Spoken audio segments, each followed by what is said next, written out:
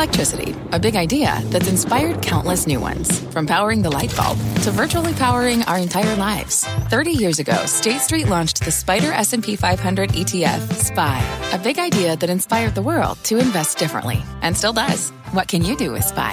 Before investing, consider the fund's investment objectives, risks, charges, and expenses. Visit ssga.com for a prospectus containing this and other information. Read it carefully before investing. SPY is subject to risks similar to those of stocks. All ETFs are subject to risk, including possible loss of principal. Alps Distributors, Inc. Distributor. I'm Carl Quintanilla. You're listening to CNBC's Tech Check. Our show is live weekdays at 11 a.m. Eastern. Listen in.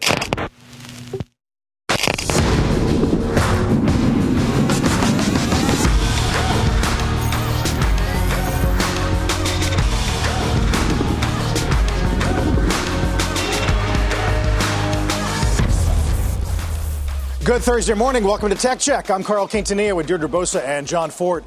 Today, stocks are staging a bit of a comeback this morning, although lower to end the quarter. Got PayPal, Netflix, Meta, some of the top laggards year to date. We're going to discuss a few areas of opportunity within tech. The SEC has a warning for investors, some new rules to target SPACs. Talk about the impact on the IPO market. And then Baidu falling as it is added to a delisting watch list. What that could mean for the rest of Chinese tech, D. Well, Carl, we begin with a key day for the small but growing unionization drive over at Amazon. Two elections, one at an Alabama warehouse, another at a Staten Island warehouse. Those are wrapping up. Workers at the Bessemer, Alabama location voting for the second time on whether to join the RWSDU. Now, this is a do-over after the National Labor Relations Board found that Amazon improperly interfered in that union contest last spring. That one was rejected. The turnout this time, though, it's lower, roughly 39% versus a 55% last spring. Voting, meanwhile, at the Staten Island warehouse finished today. Ballot counting expected to begin this afternoon.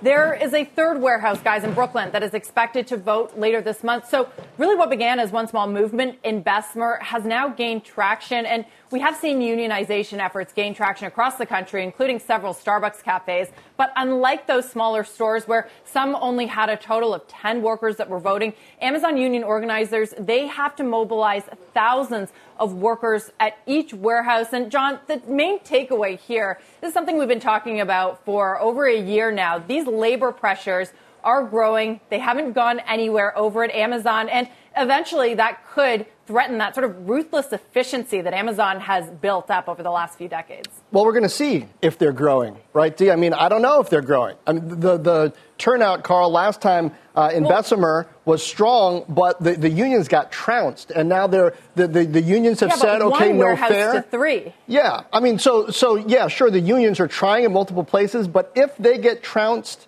in the East the way they did in the South, it's not going to look like it's growing so much as it's just not working, and they're trying to bark up the wrong tree here. Now, this isn't about whether the conditions at Amazon in the warehouses need to improve. Amazon itself has admitted that. I think the question, Carl, is whether the workers en masse sort of trust Amazon to do that themselves based on the wages that they've been paying, the benefits they've been giving, or do they want to pay a third party to challenge Amazon and change the working conditions perhaps that way? We're going to see.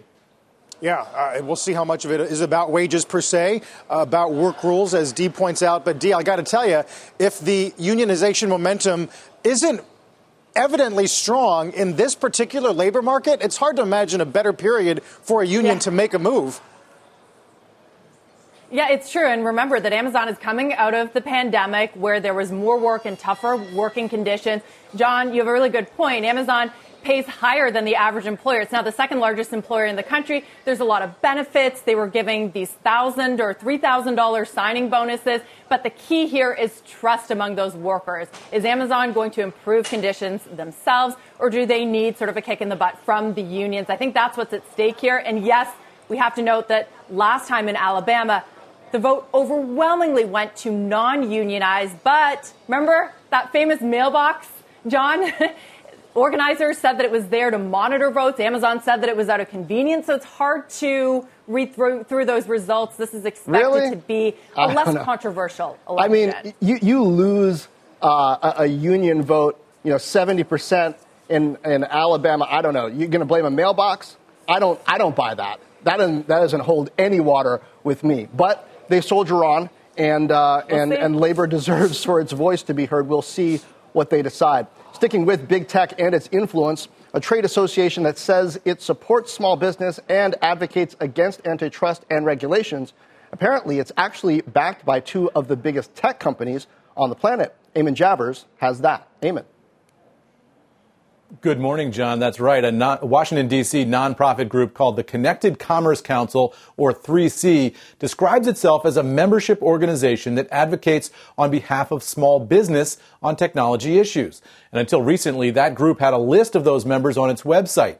But when CNBC called the small businesses that were listed there, more than 20 of them told us they weren't actually members or they had never heard of the group. Some members we talked to said they are active participants of the group. Now, critics say the council is an AstroTurf lobbying group. That's a bit of Washington slang for a group that claims to represent grassroots entities, but in reality serves as an advocate for big industry. In fact, the Connected Commerce Council is financed by Google and Amazon and advocates against antitrust legislation on Capitol Hill and in a Facebook advertising campaign. Amazon and Google are listed as partners on the 3C website. Now, until Monday, the group also listed a third company on its website as a partner. That's the payments processor Square, which is now known as Block. But when we called them to ask why they're partners with the council, they said they're not partners with the council. After our inquiry, Block called the council to ask that the Square logo be removed from its website, which it was on Monday. Now, in a statement, the council's executive director said all of its members affirmatively sign up at events online or through a personal connection. And he said small businesses have legitimate concerns. He denied that the group is an AstroTurf organization. Now, to be sure, the group does have some small business members who told us they're happy with the council and they agree with its advocacy on antitrust issues. The group has thrown happy hours for members and offers training on technology tools. In a statement, Google said, "We encourage concerned businesses and the organizations that represent them to ask Congress to consider the unintended consequences of these bills for small businesses across the country." An Amazon official confirmed that the company is a partner of the council. Neither company would say how much money, if any, it contributed to the group. Back over to you, John. Eamon, is this a new turn in tech's lobbying tactics that we're seeing here? We were just talking about Facebook and a firm, Meta, Facebook and a firm that it was working with to point out what they see as the problems with TikTok, Arrival, and now this. Or is this just coming to light and it's pretty standard Washington fare that perhaps we hadn't been hearing about before? Well, this group in question goes back a couple of years and has been active for a while. But I think what you're looking at here are standard Washington techniques that are being adapted by the technology industry. And some of the question is why? And well, the answer to that is that there's a lot at stake on Capitol Hill. Other industries have done similar things in the past. You know, the mom and pop shops are good politics up on Capitol Hill. Everybody wants to meet with them. They have charming stories. We talked to a blacksmith who was listed as a member of this group. He makes grilling tools. He also has a spice and a sauce that's called Bite My Butt. I mean, it's a fun business, right? And people want to be associated with that. It's got a lot of color and flavor. Although I haven't tried the Bite My Butt sauce yet. So politicians like that, right? And the big companies know that by advocating alongside those folks, you know, they get a lot of warm and fuzzies up on Capitol Hill. That's an old standard technique. And the reason I think it's being deployed here is because, there's a lot at stake for these tech companies up on Capitol Hill, particularly with these bills that might break up some of these companies. We're going to need a whole segment, Eamon, on what is it? Hot sauce? Bite My Butt? Is that what you're talking about? That's right. Okay. My question, though, if this is standard practice in Washington, Eamon, simple question here. Does it work? Is there any precedent, or is this era somehow different? Well, I mean, so I think it does work. I think it's pretty effective, especially on Facebook. You see, a lot of what's going on here is not necessarily lobbying directly up to Capitol Hill. It's advocacy with groups out there in the public, right? And so what you're trying to do is drive a message. And on Facebook, you can do that, and it's fascinating to watch it happen in real time. You can look at Facebook's ad tracker and track the ads of this group and others like it. And you can see the marketing campaign that they're engaging in, telling small businesses that if some of these bills pass and Amazon is impacted in any way, that could hurt their small business. And they're saying, why don't you sign up with us fill out this form, send a letter to your congressman, that sort of thing. So you're engaging with small businesses and sending that messaging up to Capitol Hill. That can be effective. That said, people on Capitol Hill are pretty savvy, and they've seen all of this stuff before. Still, when you get a lot of letters inbound from small businesses telling you to lay off of a particular bill, if you're a congressman, you're going to want to pay attention to that. Yeah. That is a first, Eamon, but good perspective on how things work on the Hill. That's our Eamon Javers. Thanks. Sticking with some tech names this morning, what went up has come down. PayPal, Netflix, Meta, all falling more than 30% for the year so far, leading the NASDAQ lower despite the recent bounce. Our next guest believes, though, we're finally leveling out from a COVID rally. Joining us this morning, GGV Capital's Jeff Richards. Jeff, welcome back. Good to see you. Good morning. It's hard to follow the bite my butt segment. That's right. We'll try. You've made the point, you've been articulate about it, that there's a level at which long duration names get cheap enough, or people stop making fun of them. Well, as you guys know, I'm a homer for long duration.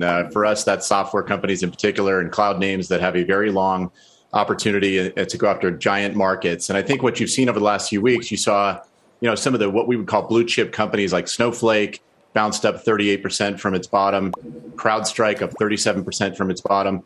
I'm not a market timer. I can't really tell you what the rest of the year looks like. We could have a recession as has been well documented, but it certainly feels like investors have seen a little bit of a floor around these names. And then you have very smart folks like Thoma Bravo coming in and buying a great software company like Anaplan at over 13 times forward revenue. And I think that was a strong signal to the market that there is a floor where folks will come in and buy these companies if they get too cheap. Do you think that like, for example, I'm thinking of a call today out of the sell side about Dell and HPQ. I mean, they worry about consumer, but they also worry about IT hardware budgets over the long term because of the uncertainties you mentioned. I mean, how do you process those? It's not an irrelevant concern, right? No, and I would be worried about IT hardware as well. I mean, the world is moving to software and moving to cloud. So I think, you had Dave McJanet from HashiCorp on yesterday. We're a large shareholder in HashiCorp and big believers in what they're trying to do. If you think about the movement to the cloud that large Fortune 1000 companies are making, these are 5 to 10 year moves. These are multi-year budgets that get set in place, and rarely are they pulled back because they're transforming their entire business around the world. Firms like Accenture, Deloitte, Pricewaterhouse have literally been hiring thousands of people every month to meet the demand of large enterprises that are buying this technology and deploying it. And I think that's why you see investors really viewing these as safe bets over the next 5 to 10 years, while we see market volatility that's really hard to forecast in other sectors like consumer, as you point out. Jeff, good morning. It's Deirdre. I wanted to ask you about the latest proposed SPAC regulations from the SEC. It would essentially force SPACs to meet similar standards as traditional IPOs. And I wonder, do you think that this is good or bad for the retail investor? I mean, projections in the majority of SPACs we know have fallen short, but it's also a way for the average investor to get into some of the companies that you get into at a much earlier stage, that is. Yeah, I've been pretty clear on Twitter in general, not a huge fan of the SPAC movement. I think it brought a lot of companies public that should not have been public. They weren't quite ready to be public. Having said that, the top 10, 15% of SPACs, there are some that have done very well, terrific companies that could have done a traditional IPO. I think the forecasting issue is one that you've highlighted many times and is an important one. When a company goes through a traditional IPO, they can't really give a forward-looking forecast. They work with analysts to kind of set expectations a little bit, but for the most part, they're not able to do the forecast that the SPAC companies were able to do. So I think it's a little bit of a gray area or a loophole, and hopefully the SEC will close that and we'll have a more efficient process. We're all for more companies being public. We think that's a great trend. Obviously, post Sarbanes-Oxley and more regulation, you saw fewer companies go public. We'd love to see that trend continue with more companies going public. And obviously, 20 and 21 were record years for IPOs. Obviously, a lot of those companies have traded down, but we think there are some phenomenal buying opportunities in the classes of 20 and 21, particularly for folks who want to do their work and have a 5 to 10 year outlook. Jeff, square something for me that, in my mind, doesn't make sense. I hear this argument that we've largely bottomed on the smaller software names on growth stocks, and yet we're talking about this revaluation. You say Instacart was smart to get ahead of it. It doesn't seem like it's done yet. This seems more like a canary in a coal mine moment than the dust settling. Doesn't there have to be a revaluation in the private markets, perhaps with IPOs, and that perhaps ripples through other software stocks and tech stocks in general before we can say that we've really bottomed? Yeah, 100%, John. I agree with you. We usually see a 6 to 9 month lag in the private markets. It takes a while for private company CEOs and boards to kind of digest what they're seeing in the public market. We're seeing that now. I think what the team at Instacart did was very smart. Was very public in saying, I wish private companies would follow their lead and just acknowledge if your public comp is down 50, 60, 75%, it's irrational to think that a private company valuation hasn't come down a little bit, whether it's 10, 20, or 50%. It just doesn't make any sense that we would say public companies can go up and down, but private companies can only go up. It's an irrational way of thinking. And I think what we're seeing is the particularly repeat founders and those who are sitting on large balance sheets and have the confidence to say to their teams, hey, look, the market shifted. We're going to shift the valuation. In many cases, we're going to issue you new stock at a lower valuation and give you an opportunity to share in the upside from here. So I agree with you 100%, John. That's interesting. And to that point, Jeff, Q1 IPOs, we did under 100. We haven't been that low since Q2 of 2020. What does that say about private money's expectation of when the IPO window opens up once again? Well, I think you'll see, we always like to say strong companies can go public in any market. The big asterisk there is at what price. And so what you tend to see is it takes a while for companies to digest this new valuation environment. Obviously, they're working with their bankers to kind of gauge interest level. But for long duration companies, the IPO is another fundraising event. And I think what you'll see is, in Q2, in Q3, you'll start to see some of the better, stronger companies that have really strong business models, good free cash flow margins, good gross margins, and really high growth rates test the waters. It may be at valuations that, the last round investors don't find as attractive. But let's not forget, we had companies like Square. Square went public at a valuation that was lower than its last private round, and then traded up and was a 10 to 15x return from there. So it's not a death knell for companies to go public at below their last round valuation. It's healthy in many cases. It's another fundraising event, and it's just another data point in a long journey for companies that are going to be around for a very long time and go on to take advantage of these massive opportunities like cloud, like fintech, and some of these other great categories. That's some great insight on a number of things we're going to be talking about in Q2 as well. Thanks, Jeff. See you soon. Thank you. And Carl, as we're talking about valuation re-ratings in the private market, we're getting word that GoPuff, which is a company that we've covered in the quick commerce space, is planning hundreds of layoffs in a bid to cut $40 million in costs. We are expected to get the internal memo, which we will share, plus more details. But again, another example of the sell-off in public markets affecting the private markets. Still to come on Tech Check, Apple's giant opportunity in payments, a downgrade for AMD, and Reid Hoffman's backing an EV company. Tech Check is just getting started.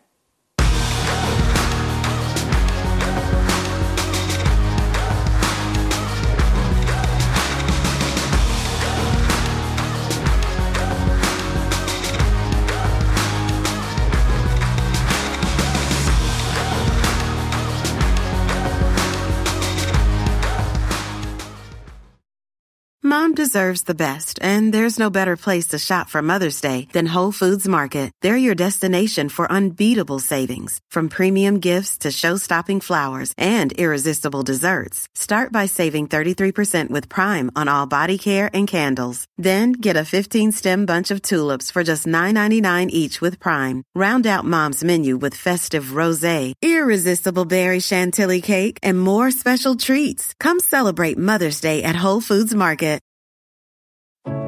What does it mean to be rich? Is it having more stories to share or time to give? Is it being able to keep your loved ones close or travel somewhere far away? At Edward Jones, we believe the key to being rich is knowing what counts. Your dedicated financial advisor will take a comprehensive approach to your financial strategy to help support what truly matters to you. EdwardJones.com/findyourrich. Edward Jones, member SIPC.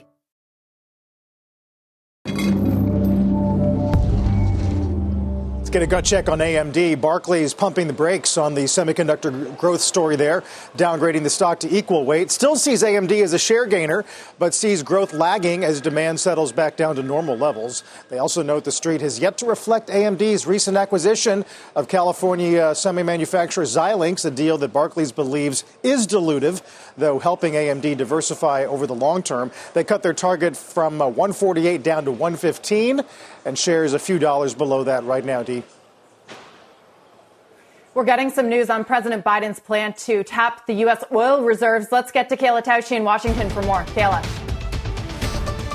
Well, Deirdre, the White House announcing that the U.S. alone will be releasing 1 million barrels of oil per day from emergency reserves, a release that will last as long as 6 months, according to an announcement that happened today. A senior administration official says that the U.S. will be restocking its emergency reserves when prices are lower, and that there will be a meeting of the International Energy Agency tomorrow for other allies to discuss taking similar moves, and that their policy processes are not finished, but that there will be more than 1 million barrels coming onto the global market per day as well once some of those announcements are completed. Additionally, this afternoon, President Biden is going to be calling on Congress to levy a fee on oil and gas companies that are not producing on lands or leases that they have already obtained. A senior administration official saying that there should be consequences for companies that are not undergoing that activity for which they have already been approved. President Biden is also going to be announcing that he will use the Defense Production Act to compel companies to produce critical minerals here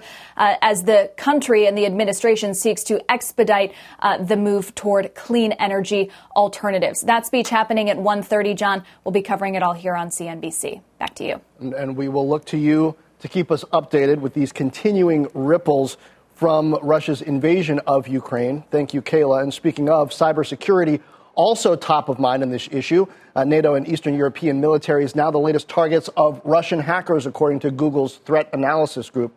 And cybersecurity firm SentinelOne out with a new report that says there are critical vulnerabilities in Microsoft Azure. Threatens critical infrastructure across the U.S. that relies on those products and ones like it. Here to discuss, SentinelOne co-founder and CEO Tomer Weingarten. Tomer, good to see you. Now tell me, what is the nature of the vulnerability that you're discussing here, and how has Microsoft done at responding to it?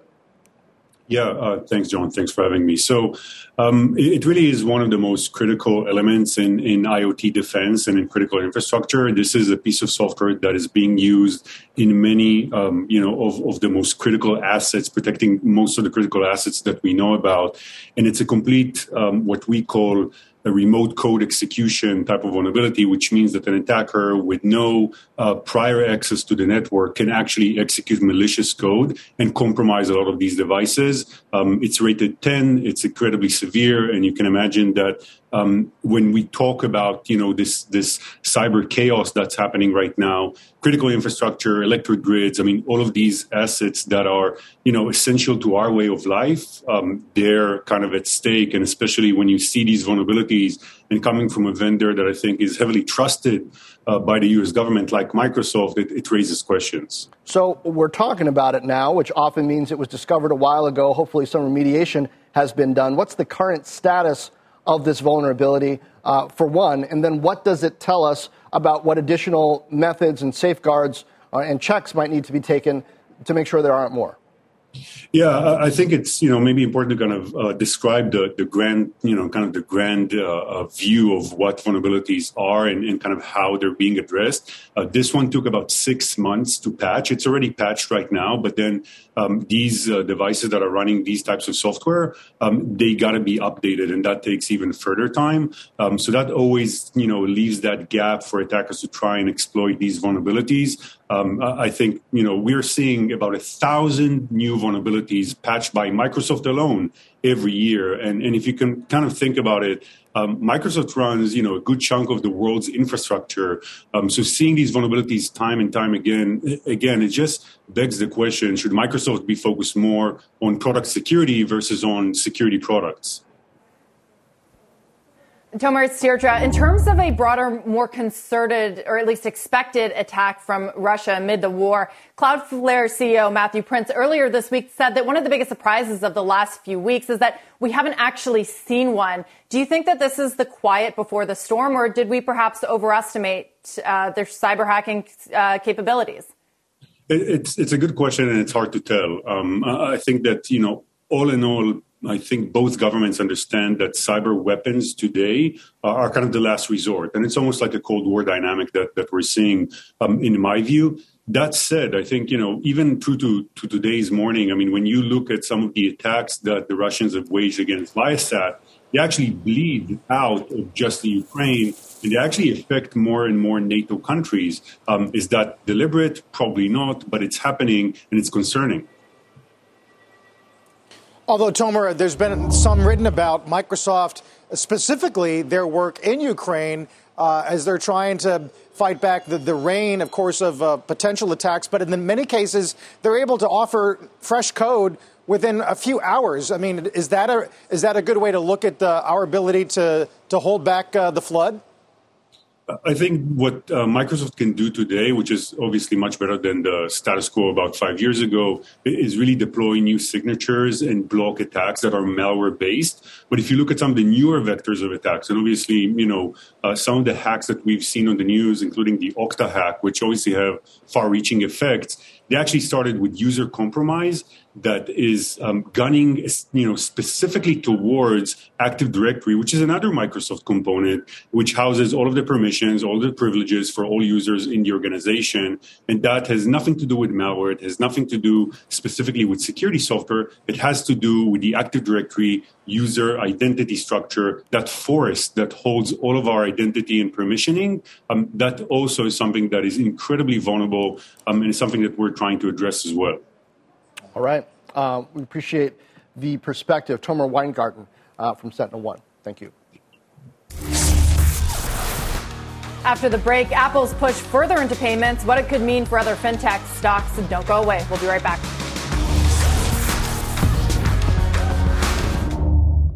Mom deserves the best, and there's no better place to shop for Mother's Day than Whole Foods Market. They're your destination for unbeatable savings, from premium gifts to show-stopping flowers and irresistible desserts. Start by saving 33% with Prime on all body care and candles. Then get a 15-stem bunch of tulips for just $9.99 each with Prime. Round out Mom's menu with festive rosé, irresistible berry chantilly cake, and more special treats. Come celebrate Mother's Day at Whole Foods Market. Want to make Mom's Day? Get to your Nordstrom Rack now and score amazing deals for Mother's Day, which is Sunday, May 12th. Find tons of gifts from only $30 at Nordstrom Rack. Fragrance, jewelry, luxury bags, activewear, beauty, and more. Save on Kate Spade New York, Stuart Weitzman, and Ted Baker London. Great brands, great prices. So shop your Nordstrom Rack store today and treat Mom to the good stuff from just $30. Welcome back to Tech Check. I'm Carl Quintanilla with Deirdre Bosa, John Fort, and Julia Borston. Coming up this half hour, HP and Dell both down on that downgrade from Morgan Stanley. Plus, we'll break down Apple's future in financial services. And we're going to watch the NYSE FANG Plus Index falling more than 1% today. Netflix, the biggest laggard on this final day of Q1. First, though, a news update with Morgan Brennan. Hey, Morgan. Hi, Carl. Good to see you again. Here is what is happening at this hour. President Biden has ordered the release of 1 million barrels of oil per day from America's strategic reserves. The releases will last 6 months. This is in an effort to help curb soaring gas prices. Crude prices sank in anticipation of the announcement. West Texas Intermediate is now down about 4%. The inflation gauge that's closely watched by the Federal Reserve has hit a fresh 40-year high. The PCE index jumped 6.4% over the last year. During February, personal income rose 0.5%, but spending edged up just 0.2% as food and gas prices continued to surge. Jobless claims edged up in the latest week to 202,000. They're still near 52-year lows, though. Continuing claims continued their fall, now at their lowest level since December of 1969. And Walgreens Boots Alliance sinking 6% today. Investors paying little attention to strong quarterly profits, instead focusing on full-year earnings guidance, which remains unchanged. The drugstore giant says the cautious forecast is due to investments in its Walgreens Health unit. John, back to you. Morgan, thanks. Now, you might already use Apple Pay or Apple Card, but could payment processing, fraud analysis, even credit checks soon be joining Apple's fintech portfolio? A Bloomberg report suggests the company is looking to cut out the middleman, bring more financial products under one roof. There are also rumblings that Apple plans a buy now, pay later service, rivaling the likes of Affirm. The street's bullish on the idea of an Apple push into the space. Evercore recently projected Apple could add $11 billion in sales by expanding into buy now, pay later and processing options. Carl, it seems like reducing friction in commerce, and Apple is known both in physical retail and in the App Store for having a loyal customer that spends more and spends often. You know, perhaps they can capture more share of wallet by digitizing that process. At least that's what some are hoping. Yeah, kind of remarkable, Dee, to watch. I mean, you bundle it all together, and the very slow but steady evolution of Apple that's becoming more self-reliant on chips, more self-reliant on content, and perhaps on payments and fintech, too. Yeah, part of that services equation, it's not just Apple. You have Amazon pushing into this space. And you could argue that big tech is, best positioned to take away some of the friction. I think the question, guys, has always been, do they want to do that? Do they want to sort of pop their heads up and get into the banking regulators' crosshairs? I think that's a big question, not if they can, but whether they want to, Carl. We'll watch it. Obviously, that win streak was broken at 11. Didn't quite make it to 12, but we'll continue to watch for $3 trillion market cap at 183.83. Still to come this morning, are crypto exchanges investable? Why our next guest says Coinbase is kind of like Schwab, the NASDAQ and Goldman all wrapped into one. We're back after this.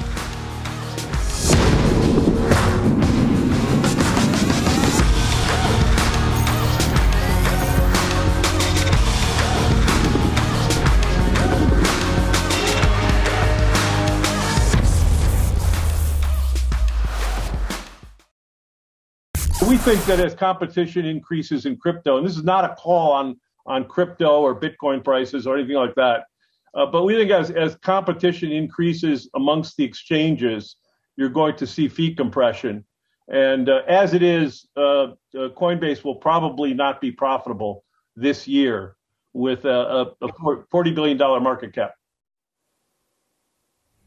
That was Jim Chanos unveiling a new short against Coinbase earlier this month on Closing Bell Overtime, calling it a bubble stock that is being sold on a story. Guys, we're going to talk to someone about this next, but we chatted this ourselves last week, and it's not a call on crypto, as he says. We've seen so many more institutional investors come to the side, believe that crypto is going to be a major trend, a major investment area, asset class in the future. But what he takes issue with are some of the companies that perhaps may be washed out. John, if we are in this sort of 90s moment of seeing so many companies, so many funds pouring money into crypto, but consolidation down the road.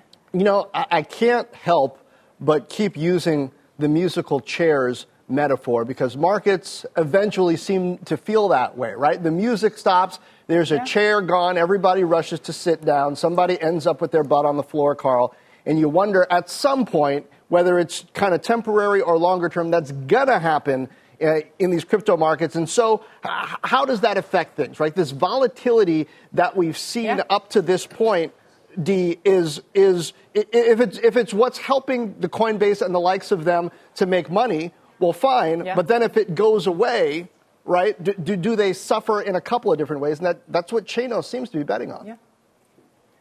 Yeah, and many proponents of the space, I would argue that is like the internet in the 90s. Let's get another take on this. Joining us now, Electric Capital co-founder and managing partner Avichal Garg, which recently raised a new $1 billion fund specifically to invest in crypto projects. Avichal, great to have you. Now, it's not just fees like Chanos talked about that these exchanges are earning. They're also earning a spread because there isn't yet a lot of transparency or efficiency in the markets. Binance's CEO called this a hidden fee. Do you allow that could narrow over time and eat into the profitability of a Coinbase? I think it could over time. I think it will take a long time for that to happen. I mean, we've been talking about fee compression since 2016, 2017, and it just hasn't happened yet. And I think it's because when people are buying into an asset they think might go up 1,000%, they're not really thinking about whether an exchange is charging them 1% or 2% or what those spreads look like. I think it's just the motivations here are so different given the volatility. Right, but as we see crypto become mainstream, do you think that there's more people buying Ether and Bitcoin, or do you think that there's more people buying some of these altcoins? I think it's going to be a mix. I think if you look at the revenue, when you look at kind of where the revenue comes from these exchanges, it's the percentage of revenue from Bitcoin and ETH has gone down over time, and it's moved into some of these other assets. And again, I think it's because people are really looking for these outsized returns. And so it makes sense that they would be thinking about, trying the altcoins. I think the other thing that's going to change the dynamic here a little bit, looking into the future, is as DeFi and staking and some of these other opportunities start to come online through the exchanges, it creates a yield generation opportunity. And so I think that may actually create some mix shift a little bit. So I think it might move people away a little bit from Bitcoin and moves people towards ETH, where you can generate staking returns and participate in DeFi. And so as these other ecosystems start to generate more yield generation opportunities, I think it'll be interesting to see how the buying patterns change for users. Yeah. It's funny, we're in such an inflationary environment, but over the years, there's been outright deflation in financial services. We've watched it happen in equity trading as commissions went to zero. Why would fee structure get bigger over time when it came to crypto? Well, I think there's two things at play. One is the volatility means that users are just thinking about these things really differently. And I think, two, when you look at the structure of these businesses, it's really different from traditional finance. So I think when people pattern match back to brokerages or traditional finance, there are regulatory reasons that you sort of separate out the custodian from the brokerage from the exchange. And in crypto, you don't have those constraints. And so, you sort of have to think about Coinbase or Kraken as a business that's sort of, it's Schwab plus a custodian like BNY Mellon, plus the NASDAQ, plus Goldman Sachs, plus an OTC desk. And some of these businesses have, their own Jump Capital or Citadel baked in. And so that consortium, that collection of businesses together, I think has a real moat and has potentially, significantly more pricing power than if you were to take one of those businesses just as a standalone. And so these crypto businesses, I think you have to look at very differently from TradFi businesses. You do have to look at it very differently, Avishal. So I wonder, what do you think that the public most misunderstands about crypto? There's so many things. With respect to these businesses, I think it is this sort of, this bundling that you have. And, there's that old quote, there's two ways to make money, bundling and unbundling. And I think in a lot of these crypto businesses, you actually have bundling in a new way. And that bundling is going to create new sorts of moats. And those moats actually give you pricing power and defensibility in your margins in a way that I think a lot of TradFi businesses haven't been able to have. If you want to talk more generally about misunderstanding crypto, I think, we're still very, very early days in terms of most people really understanding this stuff. And so, which is another reason I think when you look at these margins of revenue on some of these businesses, I think most of the money in the world just hasn't even come up here yet. Yeah, we probably need a longer interview for that. But lastly, Avishal, I do want to ask you about some news this week, and that is the Axie Infinity $15 million hack. This looked like a classical phishing attack, and that's a traditional security issue that shouldn't exist on a decentralized platform. So what does it say about Axie? What does it say about some of the most, quote unquote, promising Web3 companies and the challenge of actual decentralization? Yeah, it's a really good point. Most of these systems, when you start looking into them, most of them are not that decentralized yet. People are sort of advocating for progressive decentralization. And I think decentralization, as we saw, I think with Russia and Ukraine, is one of these things that it doesn't matter until it really does. And it really speaks to, I think, how risky some of these assets are and why people really need to do their research before committing. I think it also speaks to why we've been able to have success as venture investors. Our whole team is engineers, and so a lot of where we spend our time is actually assessing, how decentralized are these things? What are the technical risks involved? And a lot of these hidden risks are tail risks. Yeah. And so, I think what you see is it just doesn't matter until it does, and then it really does. Yeah, and sometimes it may be too late. Avishal, thank you. Great insights. Hope to have you back again soon. Thank you. You also want to note, be sure to check out Crypto World. That's CNBC's digital show on all things crypto. Head to cnbc.com/cryptoworld. After the break, Julia Boorstin is going to bring us some Instagram news. We will have that in just a moment. But first, check out shares of UiPath getting crushed. down almost 24%, despite EPS and revenue beats in Q1. Guidance, you guessed it, management saying geopolitical uncertainty could lead to a slowdown in growth. Don't go away. We're back in 2.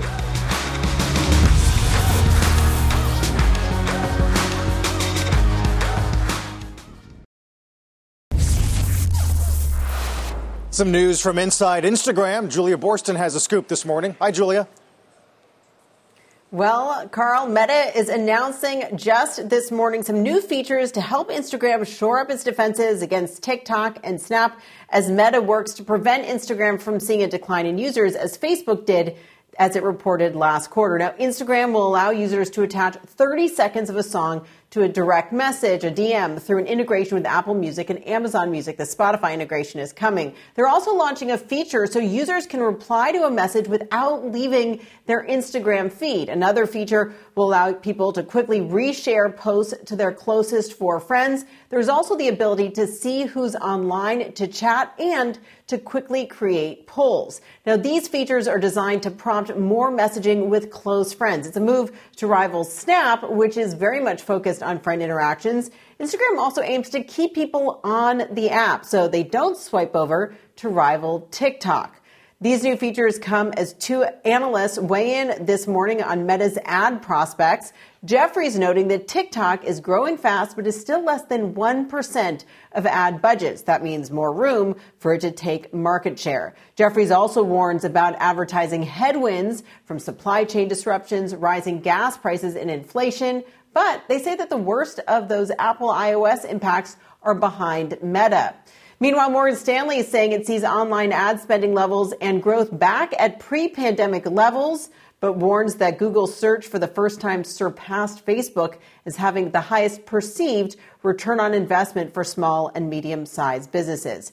So when it comes to fighting for ad market share, particularly if there's a shrinking pie, there's even more pressure for Meta to drive usage, and that is what today's Instagram announcements are all about. Guys? Keyword, Julia, chasing. It feels like everything Meta's doing these days is playing catch up, at least when it comes to the social media side. Julia, thank you. As we head to breaks, check out shares of Dell and HP Inc. this morning. Morgan Stanley downgrading both to equal weight.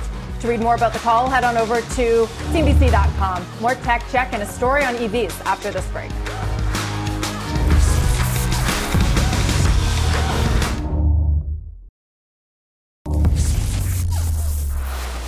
Welcome back. We have been following the growth in electric vehicles. How about the growth of EV financing? A company backed by Reid Hoffman is targeting rideshare and last-mile delivery drivers, and it has a new model. Phil LeBeau has that story. Phil? Hey, John, it's an interesting model. Spring Free EV is a startup that is targeting gig economy workers. We're talking about ride-hail drivers, those who are involved with making last-mile deliveries, looking for a more economical option than filling up their car with gasoline. So what they're doing is they're offering 3-year EV leases, and depending on the EV that you choose to lease, and let's say you sign up for 12,000 or 15,000 miles, whatever it might be, you're going to pay by the mile, approximately 31 cents per mile. Could be a penny or two more or less depending on the model that you ultimately are leasing. And again, they're targeting ride-hail and last-mile delivery drivers. Now, Spring Free EV says a perfect example of the type of vehicle that somebody could lease and pay 31 cents a mile per month, which would be much more economical, is the Nissan Leaf, the type of low-cost EV that they believe is going to be in demand with this business setup. They're going to be leasing up to 2,000 EVs starting in the fall of this year. And the CEO believes with gas prices at this level, there will be strong demand. High gas prices are, they may not stay so insanely high like they are right now, but we're never going back to really cheap gas. And that's kind of from a pure economic standpoint, that world has changed forever. Well, it's certainly changed for the near term. Take a look at retail gas prices. They're trading, or it's selling right now for about 10 cents less than the record high, guys. And the expectation is that we will see high gas prices at least for the next several months. Let's see what happens a little bit later on this year. But this is an interesting concept, saying to gig workers, look, if you are a ride-hail operator and you want a more economical approach to your business, we can lease you an EV and you're only paying 31 cents per mile, and you will be able to spend less. You won't have to spend it on fuel, and it will, in the end, be more economical for you. Phil, why are they targeting ride-hail drivers? Is it because you need to be driving a certain number of miles per day, per week, in order for the math to work out? I mean, there's some drivers who don't do it that often. So who really, right, even within that cohort, is the target? Well, it depends. Look, the more you drive, the more economical it's going to be. And when we talked with Sunil Paul, he basically said, at these prices, if you are a last-mile delivery driver, let's say you're doing Instacart or whatever firm you're working for, you're getting hammered with the fuel costs that are out there. And his belief is that there are enough people who want to continue doing what they're doing, but they are looking for a more economical approach, and they want to do an EV, and that's why they believe that there will be demand here. And I bet the gig economy companies would welcome this as well, because right now they're giving these fuel surcharges in the case of Uber coming out of their, or in some cases coming out of their own pockets. Sure. Phil, thank you so much. Don't forget to follow and subscribe to our podcast. Listen anytime, anywhere, wherever you download podcasts. Tech Check is back in just a moment.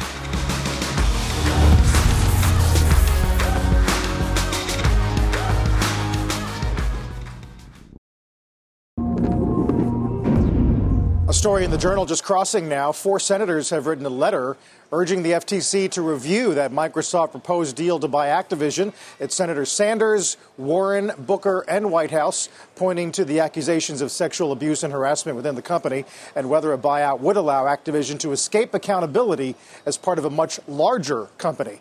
The senators also said any exit package that CEO Bobby Kotick would receive as part of the deal should be looked at. John, when we've got the initial bid and announcement and the timeline, maybe it was to take into account potential complications like this. Yeah, and if I'm understanding it correctly, and we'll have to look more closely at this, their concern from the senators seems to be mostly about Bobby Kotick and the payday that he would walk away with if this deal goes through, and the fact that he would stick around as we wait to see if this deal goes through. So very much about that one man, Carl. And but he's not sticking around.